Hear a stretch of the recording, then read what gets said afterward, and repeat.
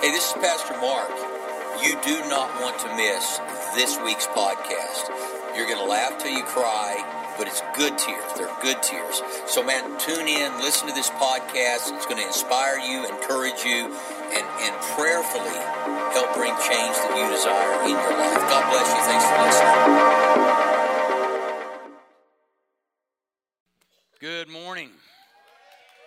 Stand with me if you would. Hold your Bibles up high. Some of you are already at it. I'll tell you, I'm going to have you stick around and train the 11 o'clock service. Say, this is my Bible. I am what it says I am. I have what it says I have. I can do what the Bible says I can do. Today I'll be taught the Word of God, and I boldly confess. My mind is alert, my heart is receptive, and I'll never be the same again. Never, never, never. In Jesus' name, amen. You may be seated. You know, I'm going to talk today, a new series starting, and it's out of a book I wrote years ago, and not identical. It's refreshed, but it's called Mastering Your Storms. And I thought it was appropriate. Every time we finish a series, I look to the next one and go, God, what's going on in our world? To me, church is not just about worshiping and serving. It's about information and training. What do we do when we leave here? How do we address the crises going on in our personal lives and in a world that seems to be out of control? Well, God is in control, so that's number one. We know that it may seem out of control, but God's got it under control. So we all have storms in life, and so this book is in the lobby. You can pick up a copy of that when you leave. It actually is very good. I've written several books, and this is my favorite. And little did I know that I would use a book I wrote to get me through one of my biggest storms. And so hopefully it will help you. Sometimes we create our own storms. There was a man who found himself at the pearly gates, and he was greeted by none other than Peter at the gates. And Peter asked him, have you done anything of merit while you were on earth? He said, well, I can think of one thing. He said, on a trip to the Bighorn Mountains in Wyoming, I came across a gang of bikers who were threatening a young woman. I directed them to leave her alone, but they wouldn't listen to me. So I approached the largest, most tattooed leader of the gang, smacked him on the face, kicked his bike over, and ripped out his nose ring and threw it on the ground. Then I yelled back at everybody else, if you don't back off, I'll do the same thing to you. Well, Peter was impressed, needless to say. He said, when did this happen? A couple of minutes ago. Yeah, some of you will get that at lunch. That storm didn't go so well. Sometimes we create our own, and we just need to realize that in a world that is in turmoil, what happens is the goal or desire, if you will, of hell, because everything has a spiritual backdrop. Those who are believers, we have Jesus in our corner, and there's the other corner, and in that corner is the opposition, the devil himself. As a matter of fact, both of those spiritual entities influence our lives. Now, you know, as Christians, we hope that our influence comes from God, but we also know that the devil influences. And there was I don't know what it was back in the day, talk show, whatever, but you may remember these words, the devil made me do it. Was that Flip Wilson? The devil made me do it. Well, you know, as much as we thought it was cute, funny, whatever, when I was a kid, I'm thinking, you know, there's more truth to that statement, but the devil didn't make you, you allowed it. And so what I want to talk about today is to create a life that is very aware of the supernatural. And that's not something churches talk a lot about today, is the supernatural. But we have the supernatural, and there's a lot going on in heavenly realms. Now, in Matthew chapter 7, if you want to turn in your Bibles or follow on the screen, verse 22, many will say to me on that day, Lord, Lord, did we not prophesy in your name, and in your name drive out demons and perform many miracles? Then I will tell them plainly, I never knew you. Away from me, you evildoers. Jesus was not impressed. It wasn't that the miracles weren't legitimate or real, but they had attached themselves to what they did instead of who they were in God, or in our case, in Christ. It goes on to say, therefore, everyone who hears these words of mine and puts them into practice is like a wise man who built his house on the rock. The rain came down, the streams rose, and the winds blew and beat against that house, yet it did not fall because it had its foundation on the rock. This is why, to me, in this day and hour, that having a church is so absolutely critical. The church every Sunday celebrates the house built on the rock. We talk about our lives being built on Christ. And the devil's plan is to divide and conquer, to separate, to isolate. He'll do anything he can to separate us from one another. Because if he can separate us from one another, the Bible says that two are better than one. They have a greater return on their work. A strand of 3 cords is not easily broken. The Bible constantly tells us that we're better together than we are apart. If 2 or more agree on anything, we see all these scriptures, and yet we live our lives maybe with a Christian presentation, but is that presentation connected to the rock? Because he said, many will come in my name and do these things, but he said, depart from me, I never knew you. The reality is our life is not about, we're not human doings, we're human beings. Who are we being? Are we connected to the rock? And it goes on to say, but everyone who hears these words of mine and does not put them into practice is like a foolish man who built his house on sand. The rain came down, the streams rose, the winds blew and beat against that house, and it fell with a great crash. Now, there are numerous reasons to be connected to the house of God. And obviously, I'm making a case about being connected to the house of God. Because after the pandemic, I recently was on the phone with a pastor friend of mine who has a large church in Texas, a 5,000-seat auditorium. And I called him last week. We've been friends for many, many years. And I just said, hey, how are things going? I said, what's going on in your world?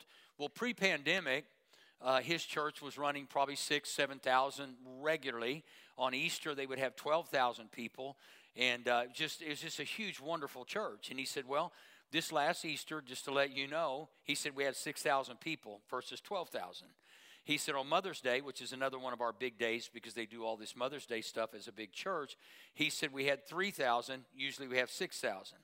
So what I'm saying is this, that the devil's plan for the pandemic was to do exactly what he's been doing, was to divide the church, isolate the church, separate people out so that you could be an easy target.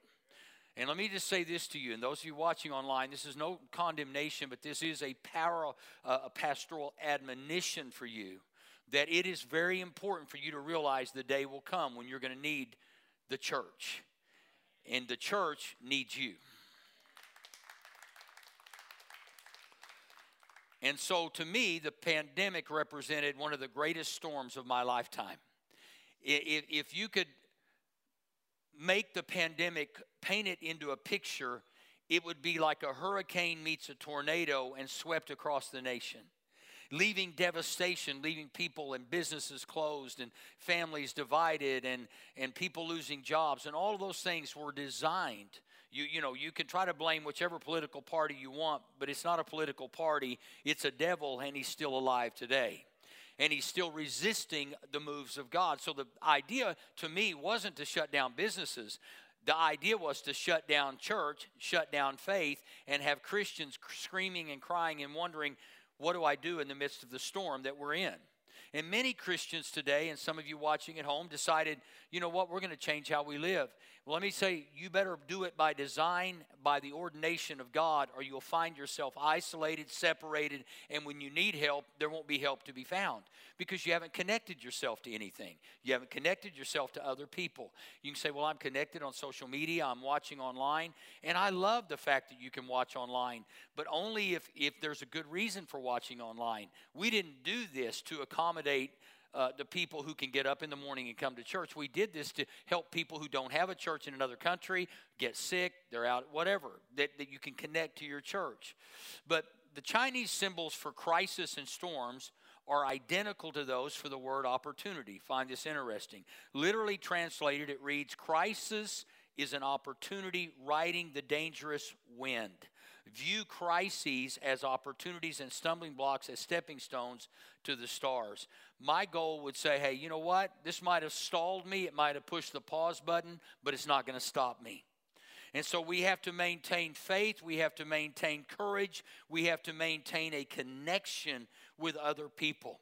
What we have dealt with throughout the pandemic and post-pandemic is people who have lost loved ones, people who have gone through things, and they call the church and numerous churches, obviously all over the world and around the United States. And the question is, who are you? Who are you? What are you connected to? We've done funerals for people we don't even know. They don't even come to church recently, and just trying to help out. We're not closing the doors, but here's the point. We're never as good on our own as we are with other people. You make an investment when you go to church, or when you come to church or go to your church, wherever it might be, you're making an investment in other people. And the principle is very simple. Whatever you sow, you're going to reap. When you give help, you get help. That's the principle of God.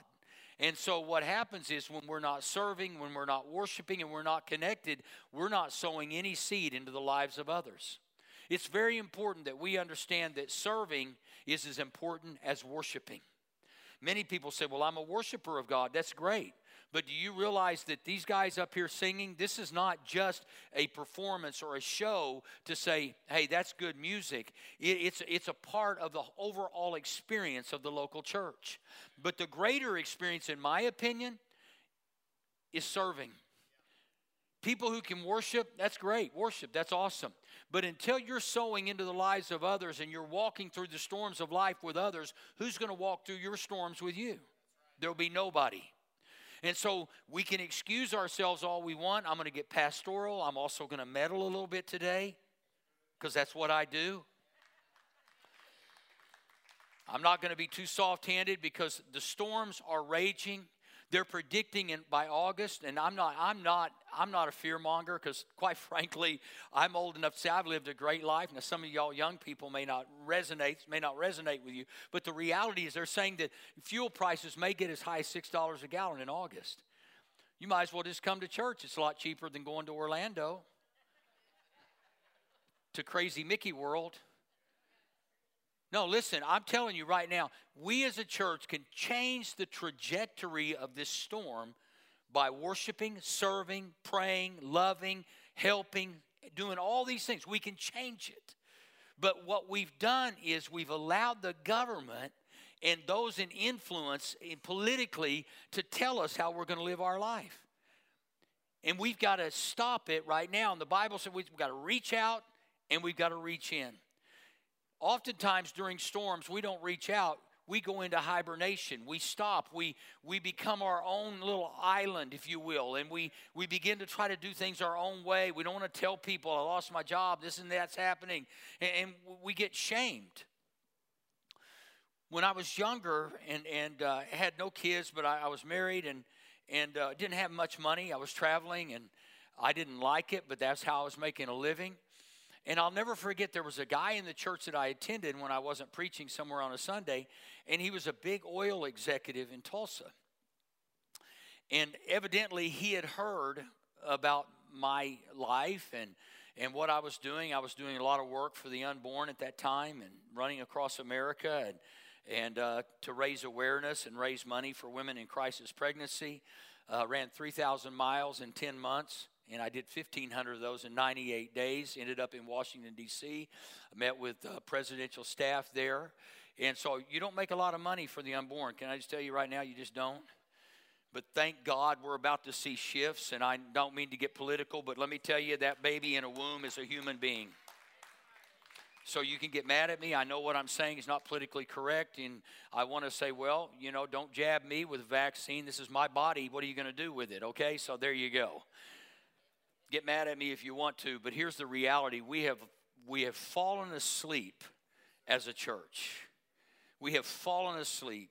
We have not taken a stand. We've been told if I take a stand, I'm a hater. Let me tell you, you're a lover if you take a stand that saves somebody else's life.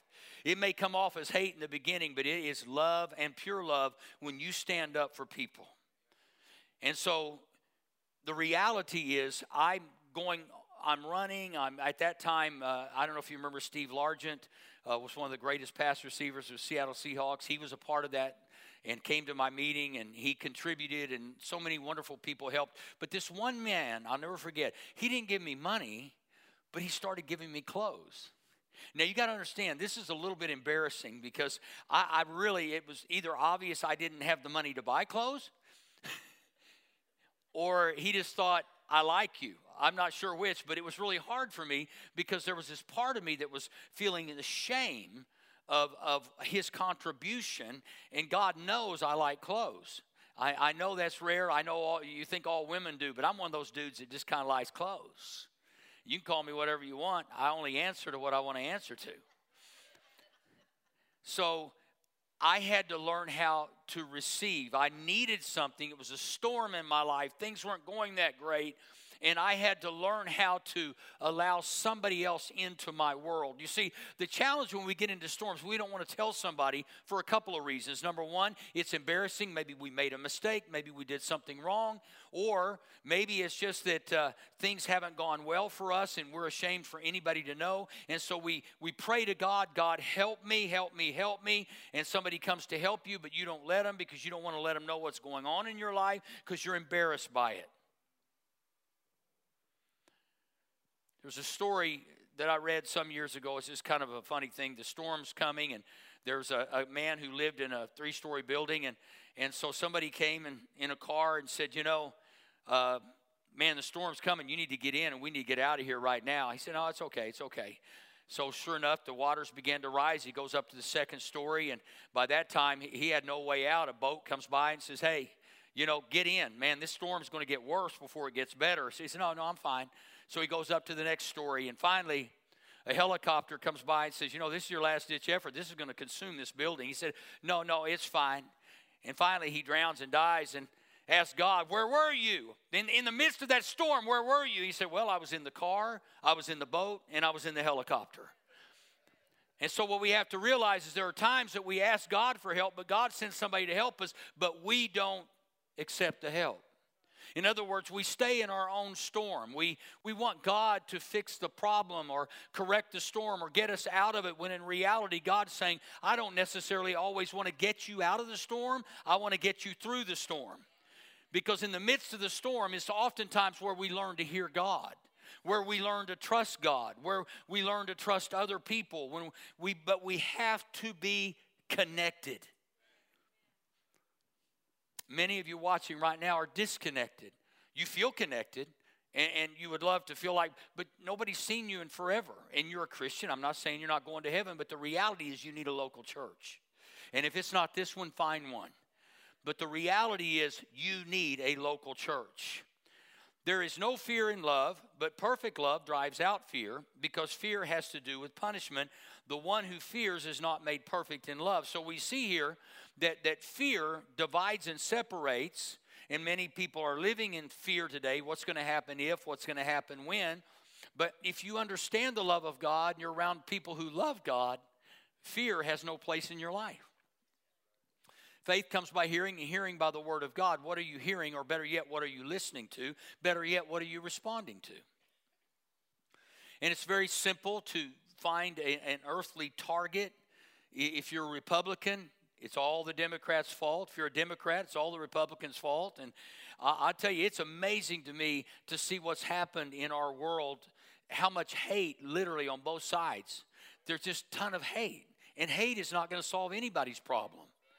And you can say, well, they're wrong and we're right, and you do all that. But the reality is, if we will love and we can say things lovingly, not hatefully, they might actually be heard. But the problem is they're screaming from both sides of the aisle. And so what happens when we come to church? We have everything represented in this room right now that's imaginable. Some of you like what I'm saying, and some of you don't. And some of you will like what I'm about to say, and others of you won't. This is the joy of being a pastor. And I found it just, all I've got to do is please God. The rest of y'all got to deal with him. But my reality is this: I'm called to challenge us to go to a higher level in the face of the storm, not to run from the storm, not to curse the storm, but to lift up a voice in praise to God who gets us through the storm. Don't hide. Don't hibernate. Be honest. You know, when I was in college, it was a Christian university, and I remember one day walking across the campus, and it wasn't a large university, probably 5, 6, 7,000 students.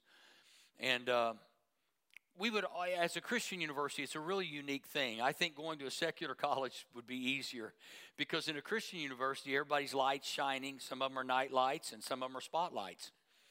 Nonetheless, there's a lot of light. And I remember walking across campus one day and we're passing each other and someone said, "How you doing?" And of course my response is, what yours is, it could have been a horrible day, but everything's great. Everything's fine. And if, you know, so I thought one day, next time somebody asks me that, I'm going to say, life really sucks right now. And you know, I promise what they would have said is, great, see there. We don't hear. We don't listen. We're not, it's like we live in this world that is in chaos, and we're expected to say the right things. And instead of saying, you know, really, I'm going through a really hard time right now. Why wouldn't you tell someone that? If you're in the middle of a storm, don't you want someone to help you? Well, I understand that some people would rejoice in your suffering. They would think you deserve the storm that you're in. Here's the reality. I don't care if you deserve it or not. God didn't call us to be the judge. He called us to be the lover of people. So if you made a mistake, you've done something in your life, it's not our job to judge the mistake you made. It's our job to love the person who made the mistake. And what I've realized is that oftentimes, it's not somebody else's fault. Sometimes it's our own fault for being unwilling to be honest with ourselves and be honest with other people. You know, if somebody could ask me today how Mosaic's going post-pandemic, I would say, really, it kind of sucks. I really would. I mean, I was thinking this morning, looking at, how many of you have Time Hop on your iPhone? Time Hop is a pretty cool feature. Any picture that you post, it pops up in your phone. You can, as a memory, and I was looking at it, one of the pictures popped up of Mosaic pre-pandemic, and the lobby was just packed. And today, it looked like Moses had come in and led all the children out. You know, and I'm going, God, where are the people? Where are the people? It's not just Mosaic, it's other churches. Where are the people? What's happened to your people? What's happened to those that were committed not just to you, but to your house? Where are they? And let me just say why I'm preaching this. It's because when the storms of life come and all you've done for the last 2 years is sit on your sofa and not interacted, where are you going to go? Who are you going to talk to? What do you expect? Well, you know, obviously we're not going to punish people, but what the devil will say is, you've done nothing to deserve help from anyone. And many of you will believe it. It's not that we deserve help, but we sow and we reap. We sow help, we reap help. In James chapter 5, it says, make this common practice. Confess your sins to each other and pray for each other so that you can live together whole and healed. The prayer of a person living right with God is something powerful to be reckoned with.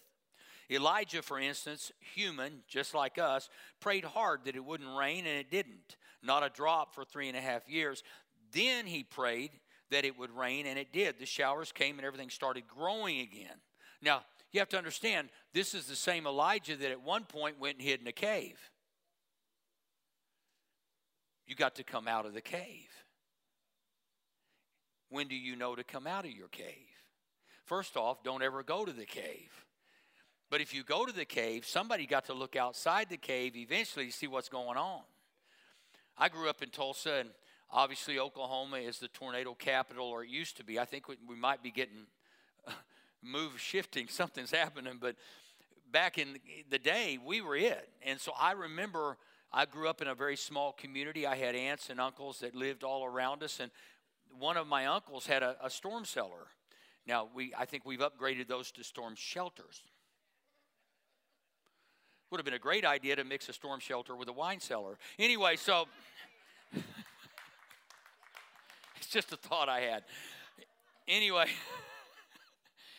so I remember when we were kids, that we would get in the car, and it was less than a half mile to their house. My mama would drag us up to my uncle and aunt's house, and we would go down in the storm shelter, and, we had candles, and, a transistor radio was the best you could have back then. We didn't have iPhones, iPods, iPads, And I remember that we sat there what seemed like an eternity before someone finally opened that underground shelter to see what was going on outside. See, some people have gone into the pandemic and they're still in the cellar with the door closed. You got to come out of that cellar someday. You don't have enough food down there. You don't have enough provision down there. You don't have enough provision in your home. I know, well, you'll go to Walmart, I know, and it is entertaining. It's some of the cheapest entertainment we can go to. And so, but you have not come out of your shelter. You're wondering what's going on. Listen, you got to come out at some point. Other storms will come. There will be other things that will try to drive you into isolation, to be by yourself. But at some point, you have to come out. There's a saying, you can't control the winds, but you can adjust your sails.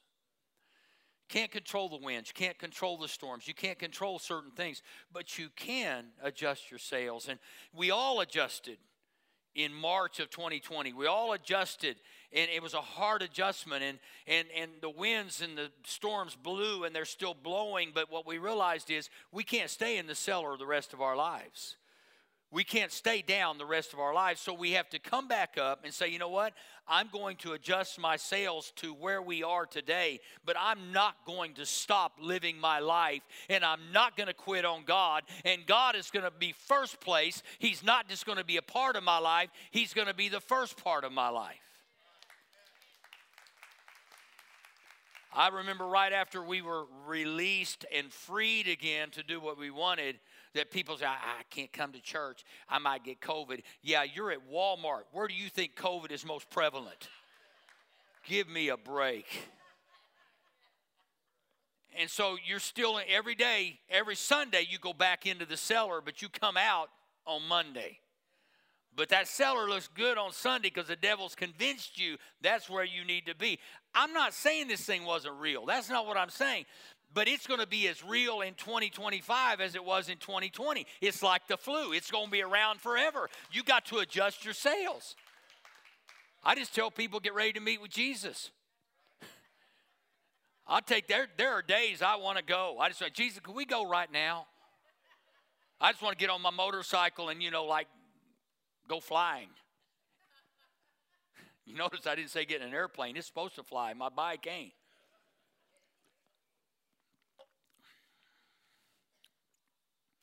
One person says, don't go into isolation. Hibernating has its appeal, but when the waves are rolling and the wind's howling, we need the support of friends who can give us perspective and bear some of the load.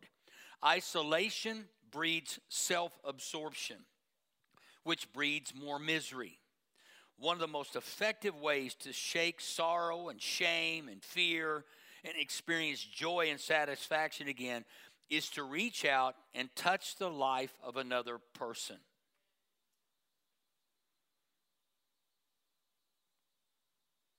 Our isolation oftentimes leads us to our devastation. We've not done anything. We've not sown anything. We've not given anything. We've done nothing. And so I tell people, when you want to pray and you're prepared to pray, ask yourself, have I walked in obedience to God? So God, when you pray, God, I sure hope my friend, my spouse, my kids forgive me.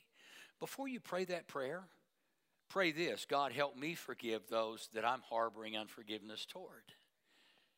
You're asking God for somebody to forgive you. The best way to get forgiven is to give forgiveness. So when we pray, we're not praying, God, put my trash over here to the side, and here's what I want you to do for me. What you need to be saying is, God, help me to forgive others. The minute you begin to forgive others, you never, ever have to ask to be forgiven. God will bring forgiveness.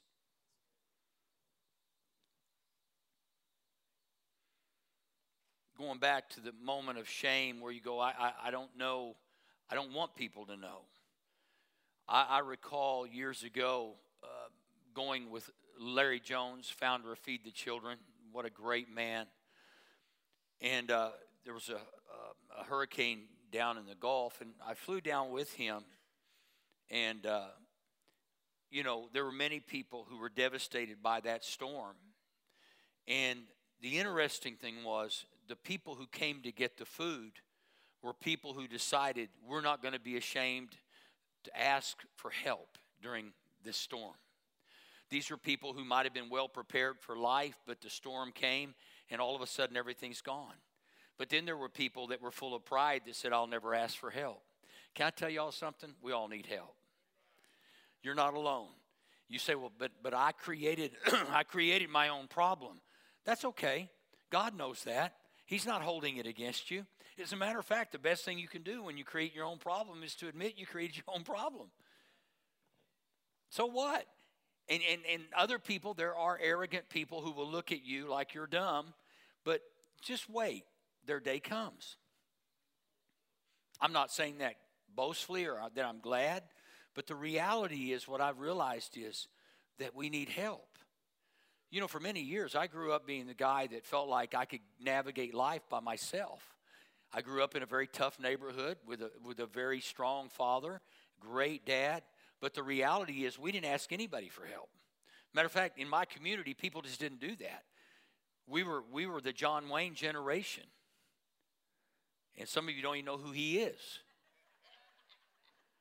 You need to Google the Duke. I'm going to go wrestle me a woman and kiss me a bear. I mean, that was the Duke's approach. May not be acceptable to some, but it works for me. When you're reaching out, please, this is very key.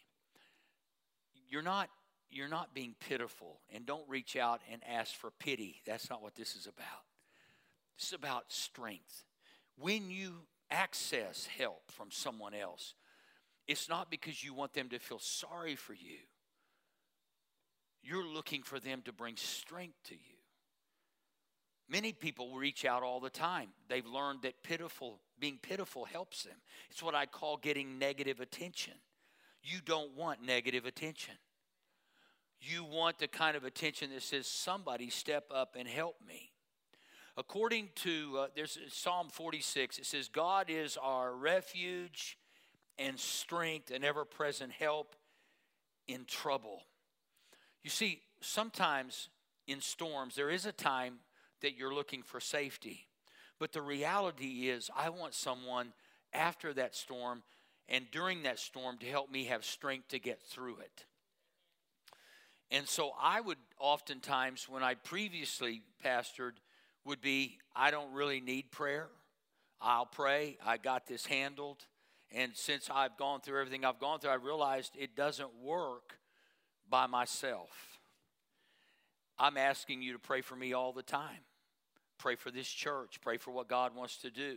You see, when you engage in self-pity, you overestimate how big your problems are and underestimate your ability to deal with those problems. You might even feel hopeless and helpless. Self-pity can cause you to imagine worst-case scenarios like your life being ruined. That way of thinking becomes self-destructive as you'll likely grow to believe that there isn't anyone or anything that can help you feel better or make you better. When you reach this point, you start to believe that any effort you put into changing your life is useless. So you won't take any action at all. You'll stay in your dark place. That's what's happened post-pandemic. Some of y'all, you're sad you lost your job. You're self-absorbed. You have your self-pity. And instead of saying, I'm going to get out and I'm going to come and I'm going to worship, I'm going to serve, I'm going to love, I'm going to do everything the Bible says to do without any shame or fear.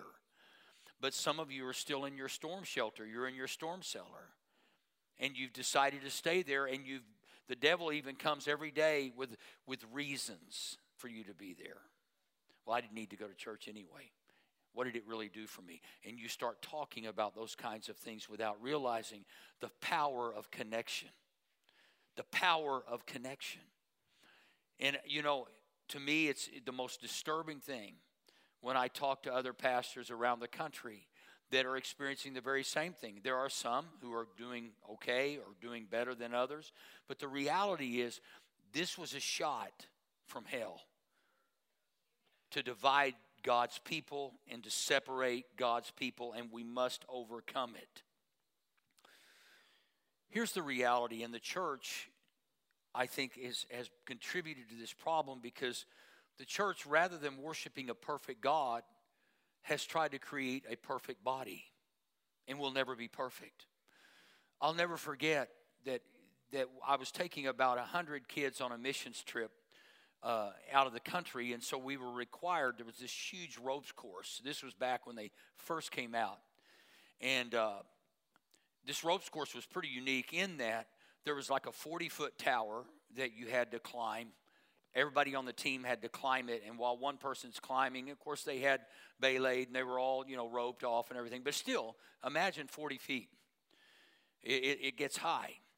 And there was what they call the pamper pole. It was a telephone pole that was about 30 feet high. We had to climb, stand on the top of it, and jump out and catch a trapeze bar 10 feet away. Oh, it's wicked, man. I remember I needed a diaper on that pole. And so, but there was one girl that I'll never forget. Her name was Robin. Robin was the most prim and proper high school student I'd ever met. I mean, she looked like Mary Poppins. And this is a rough course, okay? And so it came Robin's time to get on the wall. And she gets about halfway up the wall, and I'm telling you, out of her mouth, this is a Christian ropes course camp. She would make a sailor blush. I mean, words, I thought I learned how to cuss that day as a pastor. And I thought I knew every word of possible. This woman taught me some words. I thought, Mary Poppins on the wall? And on that particular day, I realized all she was doing was being authentic. And see, the church would judge her. She was in the midst of a storm. You're 20 feet up, and you're like, you're going up or down, one way or the other, you're going. And she shamelessly became herself. For the first time, Robin Hackney became herself. Mary Poppins became like the rest of us who wanted to cuss on the wall. And she had the courage to do it out loud. Now, you'll never hear another pastor be proud of someone for doing this, but I was so proud of her. I thought, praise the Lord, we're all good now. Nobody's going to be shocked on this trip. Mary Poppins has opened her mouth. What she was saying is, I'm afraid, but I'm not ashamed. And I'm going to keep on pressing through. We need each other to go through crises and storms together without judgment. Nobody judged Robin that day, including her pastor. Matter of fact, I was so extremely proud of Robin because up to that point, everybody thought Robin was the textbook Christian. And after that day, she still was. I'm not promoting anything except this, that storms are going to come. And the devil would love for you and me to isolate ourselves so that we're not going to be judged, so that everybody will approve of us, accept us. We say the right things, we dress the right way, and let me tell you, it's killing Christianity. I mean, all you have to do is look at the disciples. They were jacked up. I mean, Peter's cutting off ears, they're denying Jesus, they're betraying Jesus. Those 12 wouldn't even have graduated from my high school. And yet Jesus picked them. All I'm saying is this, is storms make us feel like we created something and everybody knows we're in a storm and everybody's going to judge us for being in the storm. Therefore, we don't tell anybody we're in a storm. Now, some people will get this wrong and you'll think, hey, I'm going to get everybody's attention. Look, I'm not talking about using or creating storms so that other people will come to your rescue. I'm saying authentically, when you get in a storm, be real in the midst of that storm. When things are not okay, say they're not okay. It's okay to not be okay. You'll stay in the storm a long time. Matter of fact, you'll live in a storm if you deny that the storm exists. Jesus himself said, in the world you have tribulation, or in other words, you have storms. Take courage. I've overcome the world. I've overcome the storm. I've overcome the tribulation. But you've got to take courage in the midst of that storm. And a part of that courage is that you are reaching out and having someone help you through that storm. We need each other. We need the church. We need to get through this stuff.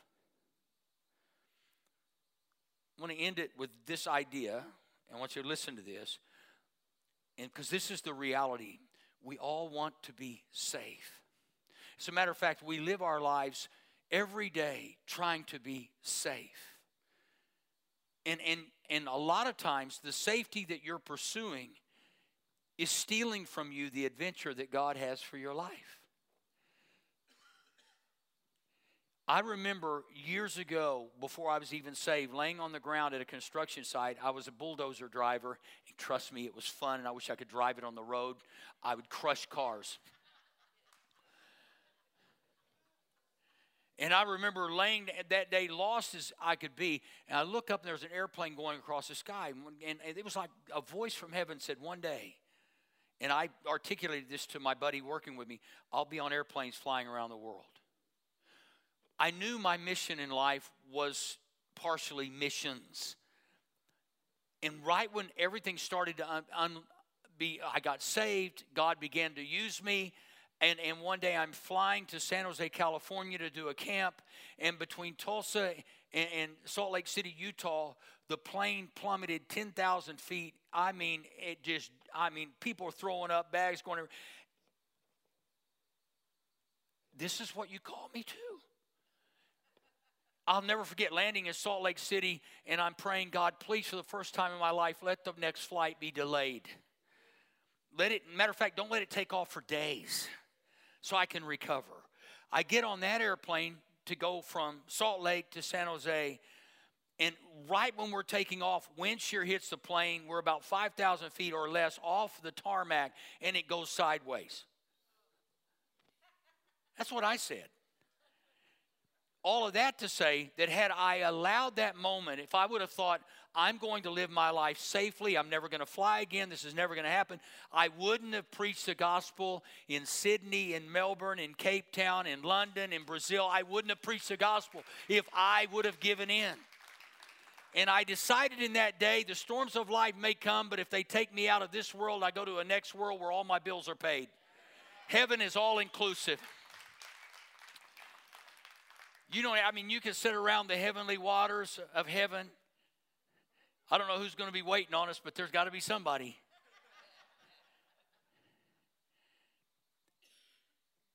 Safety is in our wiring, and it is a rational human need that deserves to be satisfied to some degree.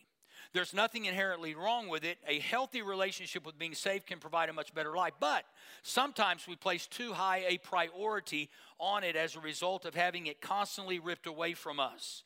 We forget the value of danger and discomfort as a means to humble and propel us forward. Being safe and in control all the time is unrealistic. Pandemic. Let me tell you, now we've got the monkeypox. I have no idea what this is yet. And none of the politicians have any idea what this is yet. But guess what? Smallpox, monkeypox, pimple pox. We're always going to have some pox somewhere. And you can live your life, because I'm going to tell you, those of you who are afraid of COVID-19, monkeypox. How long are you going to stay in your cellar?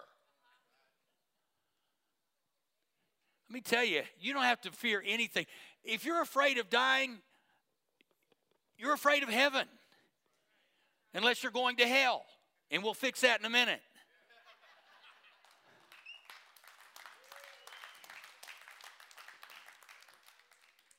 If you can scare a Christian with heaven, I question whether you're a Christian. Come on, scare me with heaven.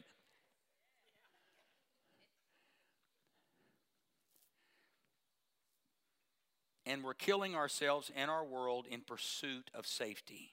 It makes us unaware of anyone else's needs, and it slowly creates a culture where it's everyone for themselves. We cannot be for ourselves. God called us to go into all the world and preach the gospel. I have never stopped. I finally one day I just said, you know what? I know I'm called to reach the nations of the earth. And I don't care how I die. I don't care. I mean, I've been in coups in Africa where they told all the Americans to get out when I was living there. They said, you need to leave. And sure enough, it was right outside the house I was staying in with razor wire all around it. And I just thought, this is cool. I've realized that my life is not my own. I've been bought with a price. That I would rather worship God in the midst of the people, with the people, and go to heaven worshiping God than spend every day in a cellar alone.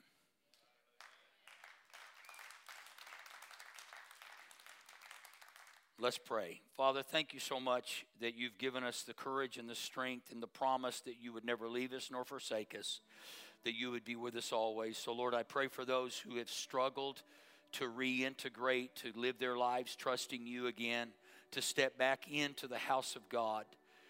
Lord, I pray for their strength. I'm not condemning them. I'm provoking them today.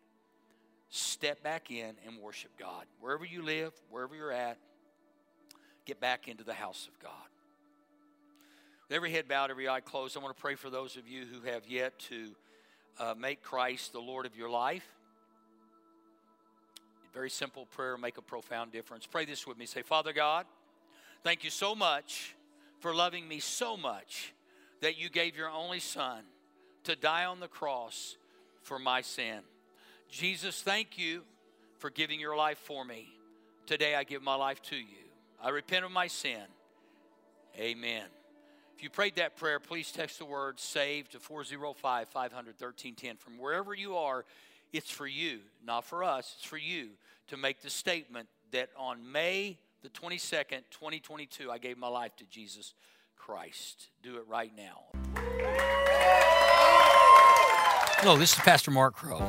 I just want to take a quick moment to thank you for joining us online. We hope you have a blessed week this week and get to be a blessing to those around you. I want to invite you to join us at Mosaic Church OKC next week at 9:30 a.m. and 11 a.m. or join us online. God bless you.